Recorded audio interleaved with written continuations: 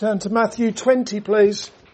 We're looking at Matthew chapter 20, verses 1 through to 16, the parable of the Vineyard Workers. Just to remind you, a parable is an earthly story that gives very important instruction about deep spiritual truth, the kingdom of heaven. Looking first at the straightforward earthly meaning of the parable that we read earlier, Matthew chapter 20, verses 1 through to 16. It is written in verse 1, "For the kingdom of heaven is like unto a man that is a householder, which went out early in the morning to hire labourers into his vineyard."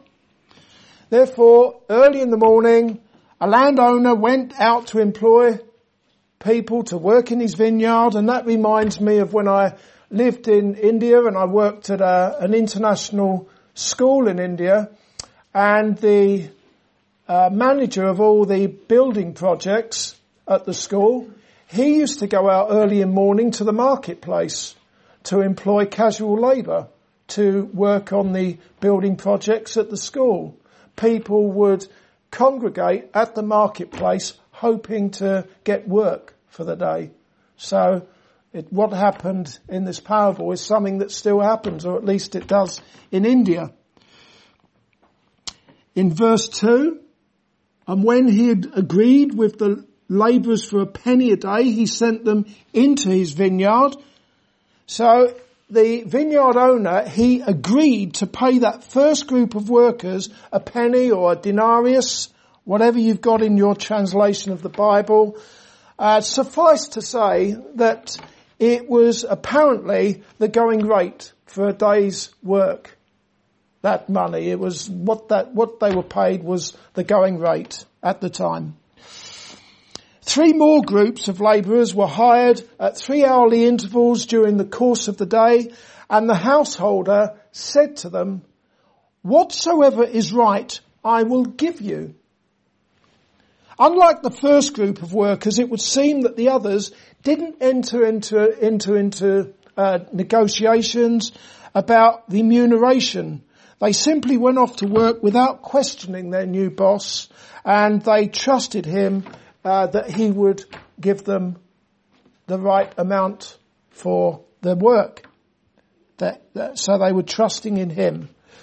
Finally, 11 hours after the first labourers were hired, and just 1 hour before the end of the working day, one last group of workers were employed by the householder. Next time you use the expression at the 11th hour, meaning at the last possible moment, I don't know if you've used that term before, the 11th hour, it means the last possible moment, you'll know where it came from, Matthew chapter 20. At the end of the day, the householder instructed his steward or manager to pay the labourers, starting with the ones who had worked just 1 hour and ending with the group that had worked a full 12-hour shift. All were paid a penny, and that did not go down well with the ones who worked the longest. Just look at verses 10 and 12.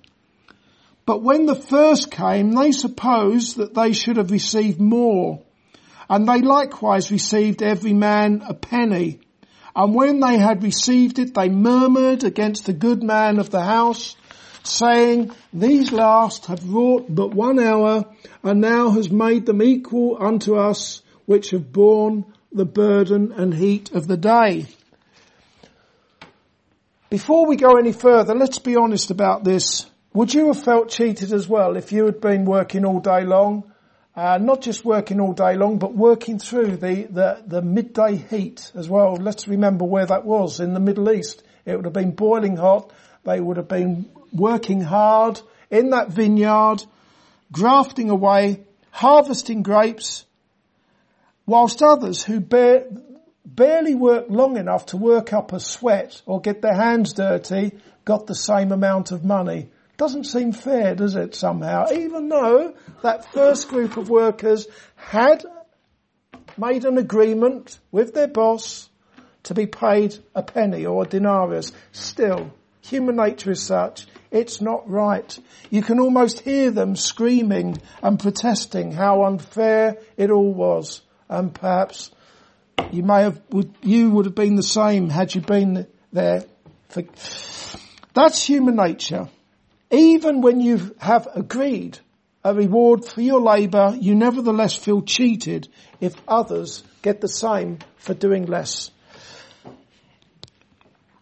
Looking at verses 13 through to 15. But he answered one of them and said, Friend, I do thee no wrong. Didst not thou agree with me for a penny? Take that thine is, and go thy way. I will give unto this last, even as unto thee. Is it not lawful for me to do what I will with mine own? Is thine eye evil because I am good? The householder, he answered one of the moaners, but you can be sure that he was speaking to all of them there. What he said to one, he said to all of them. And he said very clearly there, Friend, I do thee no wrong.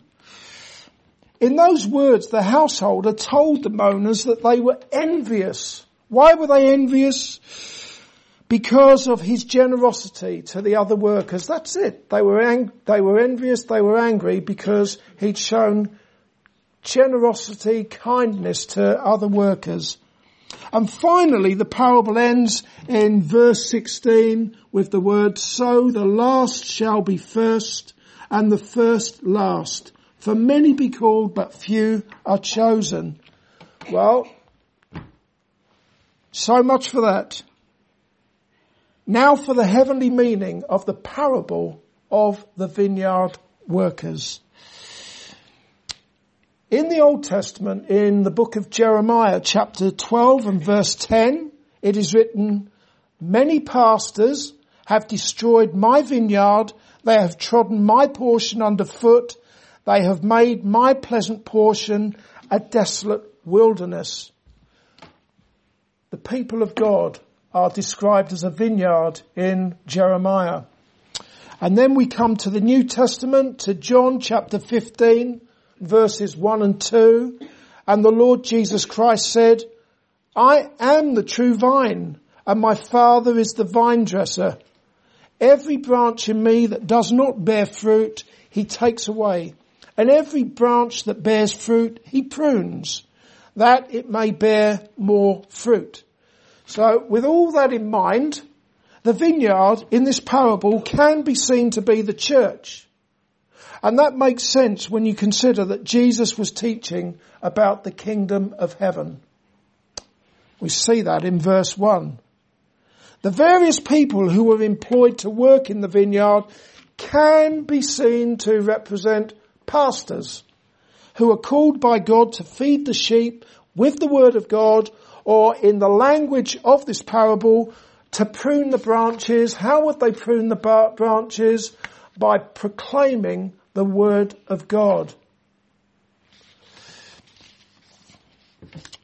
Sadly, there are pastors who are like the first group of workers in the parable. Instead of simply trusting the Lord to meet their material needs, they are overly concerned with how much they will be paid. And the reality is that more than a few pastors are driven by or even obsessed with financial gain. Also, as in any other calling, there are pastors who work much harder, much longer hours than others, but they don't necessarily get more money than the others. Consequently, they murmur and they complain. Whilst all of that is true, I'm not convinced that that is what this parable is all about. Then there is the view of others who look at the last verse of the parable, verse 16, where it is written, So the last shall be first, and the first last. And they say, now the only way for the last to be first and the first to be last would be if they all finished or they all crossed the finish line in a dead heat. Makes sense, doesn't it? That way, the first to last, the last to first, if they cross over the line at the same time. Therefore, whether you cross the finish line and go to be with the Lord Jesus Christ after half a century of devoted Christian service, or after just a few minutes of coming to faith in the Lord Jesus Christ, or in your dying moments even, like the thief on the cross, it is a dead heat with regards what you receive through faith in Christ.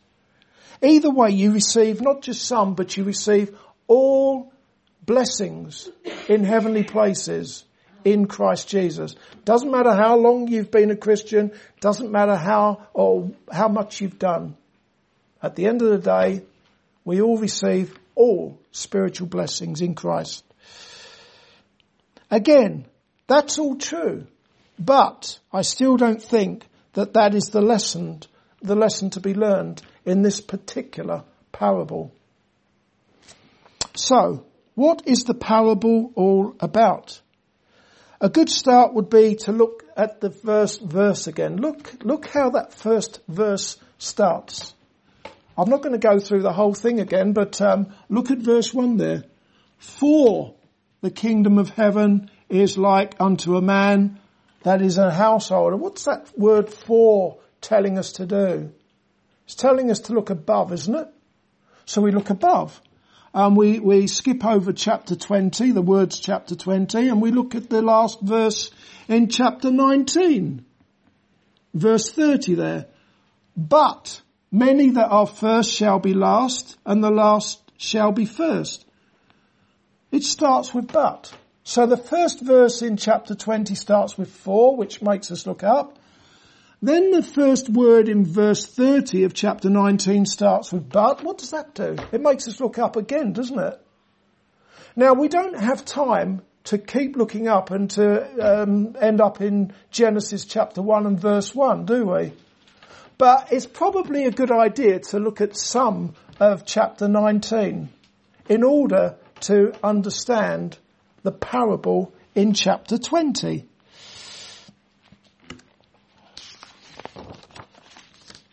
And looking at chapter 19, it's a fairly sizable chunk here, but I want to read to you verses 17 through to 30. I'm sure it will be familiar to most, if not all of you. Verse 17 through to 30 in chapter 19. And he said unto him, let's take it from verse 16. And behold, one came and said unto him, Good master, what good thing shall I do that I may have eternal life? And he said unto him, Why callest thou me good? There is none good but one, that is God. But if thou wilt enter into life, keep the commandments. He saith unto him, Which? Jesus said, Thou shalt do no murder, thou shalt not commit adultery, thou shalt not steal, thou shalt not bear false witness, honour thy father and thy mother, and thou shalt love thy neighbour as thyself. At which point, that rich young ruler should have got down on his knees or on his belly and cried out, What must I do to be saved? But he didn't. He didn't do that, did he? What did he do? The young man, verse 20, the young man saith unto him, All these things have I kept from my youth up. What lack I yet? Jesus said unto him, If thou wilt be perfect, go and sell that thou hast, and give to the poor, and thou shalt have treasure in heaven, and come and follow me. But when the young man heard that saying, he went away sorrowful, for he had great possessions. Then said Jesus unto his disciples, Verily I say unto you, that a rich man shall hardly enter into the kingdom of heaven. And again I say unto you, it is easier for a camel to go through the eye of a needle than for a rich man to enter into the kingdom of God. When his disciples heard it, they were exceedingly amazed, saying, Who then can be saved? But Jesus beheld them and said unto them, With men this is impossible, but with God all things are possible. Then answered Peter and said unto him, Behold, we have forsaken all and followed thee. What shall we have therefore? By the way, I don't think Peter was boasting there. He didn't get a rebuke or anything from Jesus. He was saying it as it is. Him and the others, they'd forsaken all to follow Jesus. Verse 28, and Jesus said unto them, verily I say unto you, that ye which have followed me in the regeneration, when the Son of Man shall sit on the throne of his glory, ye also shall sit upon 12 thrones, judging the 12 tribes of Israel. And every one that hath forsaken houses, or brethren, or sisters, or father, or mother, or wife, or children, or lands, for my name's sake, shall receive 100-fold, and shall inherit everlasting life. But many that are first shall be last, and the last shall be first. That passage that I read there ends the same way that our parable ends, doesn't it? I trust you've noticed that. Verses 30 of chapter 19, verse 16 of chapter 20 are more or less the same. You can see that, like most people, the rich young ruler was self-righteous. He actually imagined that he loved his neighbour as himself. There's no one in the world who loves his neighbour as himself. There really isn't. He imagined that he could do something to inherit eternal life. What good thing might I do? He said. Note that he did not say, what must I do to be saved? The answer to that question is very simple. Believe on the Lord Jesus Christ and you shall be saved. Instead he said, good master, what good thing shall I do that I may have eternal life?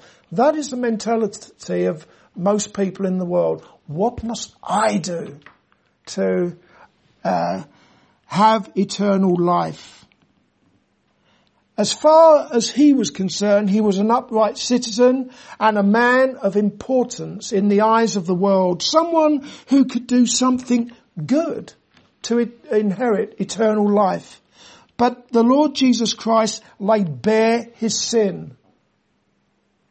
What was it he laid bare? That the man was covetous. That earthly riches meant more to him than heavenly treasures. He walked away sorrowful when Jesus said, sell everything you've got and distribute the proceeds to the poor. Couldn't possibly do that. He had no conviction of sin. There was no evidence of repentance. He didn't seem to get it that, like the rest of us, he was a sinner. And without faith in Jesus, he could do absolutely nothing to please God. What good thing must I do? We can do nothing apart from Christ. Nothing at all. He was not seeking God's grace or undeserved favour towards him like the first group of vineyard workers. This is where I'm going to try and make the connections. Like the first group of vineyard workers in the parable who were not prepared to trust the householder to give what was right. He was trying to negotiate his work contract with Jesus in order to obtain eternal life. There are many professing Christians who are like the rich young ruler, and they are like the first group of vineyard workers in the parable, in that they have never shown repentance towards God, and they are not trusting in God to give them out of the riches of his grace in this lifetime and forevermore. Furthermore, they resent others whom they perceive to have done little or nothing in the life of the church as they see it, receiving the same temporal blessings that they receive.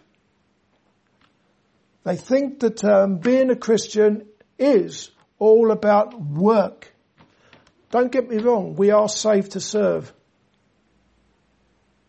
But there are people who they're leaning on their own works righteousness instead of leaning on the grace of God.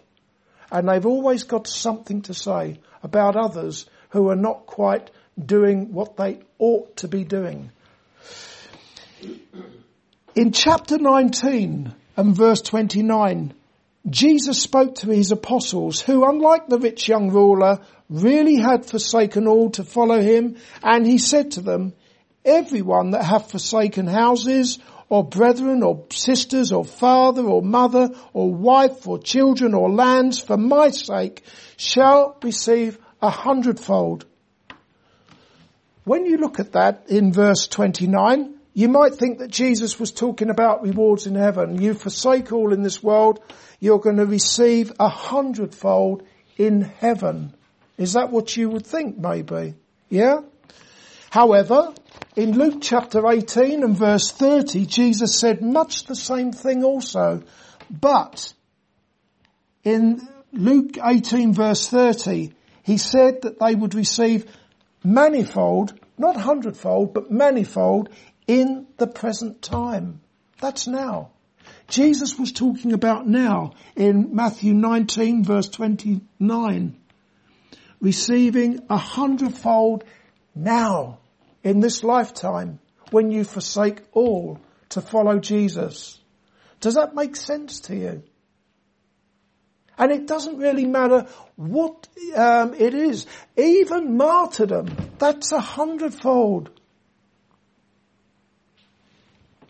When you think about it, the temporal blessings, the blessings for now, for all professing Christians, I say professing Christians because I'm including everyone in this, those who are truly born again and those who aren't born again. The temporal blessings for all who are involved in the life of a church fellowship are manifold or 100-fold. And I'm talking about blessings even for those who are relying on their own works righteousness instead of the grace of God. There are blessings in the visible churches for all. Churches like this, for all, such as being shielded from the ungodly and harmful attractions of the world, being amongst people who by and large have a moral compass and they have integrity. People that by and large you can rely upon. And in the churches they all receive Bible teaching on subjects which are beneficial to all. The only downside is the persecution, but the unbelieving and the faint-hearted Christians, they will always devise all possible strategies to avoid the persecution. But as I've already said, in reality, persecution for Christ's sake is at the top of the list of the manifold blessings. That really is a privilege and a joy to be persecuted for Christ's sake. And you get all of that just from being part of the church family. You can think of all those blessings in the present time as the penny or the denarius. It's the portion of everyone in the church. But it doesn't end there, and that is because those who really have forsaken all for Christ's sake, or at least they have in their hearts, if not literally, and they joyfully labour in God's vineyard, trusting in His grace and His mercy and not their own works righteousness, they shall inherit everlasting life, as we see at the end of verse 29. That, of course, goes way beyond the penny or the denarius that is given to everyone who labours in the church at this present time. Do you see what I'm saying here? It doesn't matter who you are. If you belong to a church, whether you really are leaning upon the grace of God or not, you'll get your denarius, you'll get your penny of blessings, manifold blessings, 100-fold blessings. But the blessings that extend into everlasting life, that inheritance goes way beyond the denarius or the penny. Finally, you'll see that chapter 19 ends pretty much the same way as the parable does in chapter 20, verse 16. As I say, let's have a look at it. Verse 30 in chapter 19. But many there are first shall be last, and the last shall be first. Okay. And then verse 16 in the next chapter. So the last shall be first and the first last. It's the same, isn't it? Pretty much the same. What does it actually mean? Luke's gospel gives further insight into what that actually means. I'm going to keep my finger in Matthew 20, but it's worth looking at Luke chapter 13. It's quite helpful it helps us to understand what that means. The last being first and the first last. Luke 13.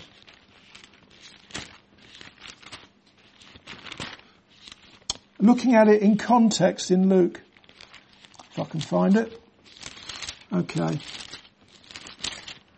Well, I'll read it anyway. Luke chapter 13, verse 24 to 30. Strive to enter in at the strait gate. For many, I say unto you, will seek to enter in and shall not be able.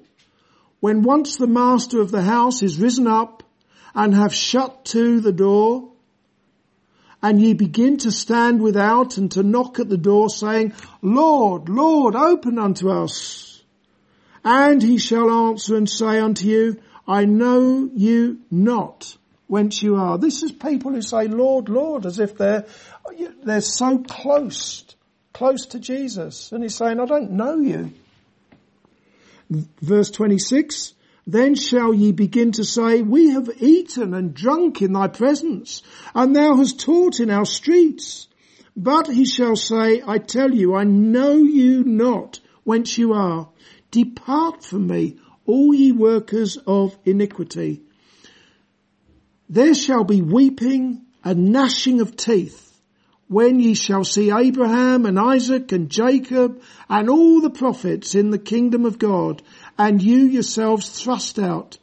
And they shall come from the east and from the west and from the north and from the south, and shall sit down in the kingdom of God. And behold, there are last which shall be first, and there are first which shall be last. There you have it again in verse 30. That last shall be first, first shall be last. Let's have a look at it in the context of Luke there. It will help us, I believe, with what we're looking at tonight in Matthew chapter 20.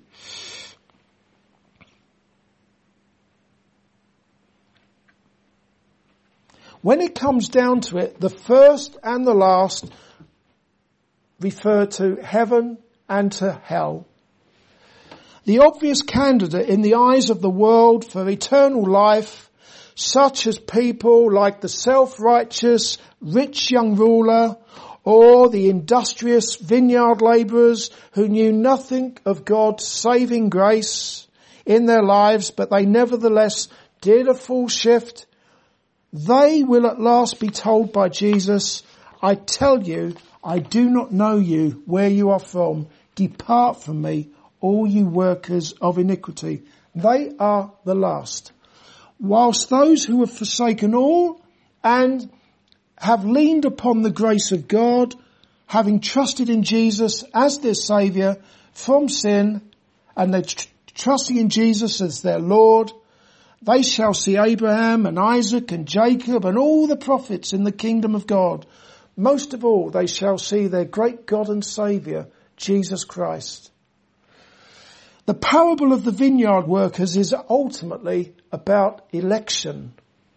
That's very clear in the last part of the last verse. I'm back in Matthew 20. I've left the last part of the parable until last. Look at it. Verse 16. So the last shall be first and the first last, for many be called, but few are chosen. Therefore, the parable is about God calling people with a call that reaches far and wide. And indeed, there is a mixed multitude within the visible churches. There are the rich young rulers. There are those who are working their socks off, and depending upon their own works righteousness instead of leaning upon the grace of God. but ultimately only those who have forsaken all and who gladly receive God's grace, having repented of their sins, having trusted in Jesus, they are the ones who shall inherit everlasting life. They are the chosen ones. And I end with one simple question. Is that you? Are you a chosen one? Are you depending upon your own endeavours? Or are you trusting in God and his grace through faith in Jesus Christ, the one who has secured everlasting life for all who trust in him by his sinless life and his death at the cross, and not forgetting his resurrection from the dead? Amen.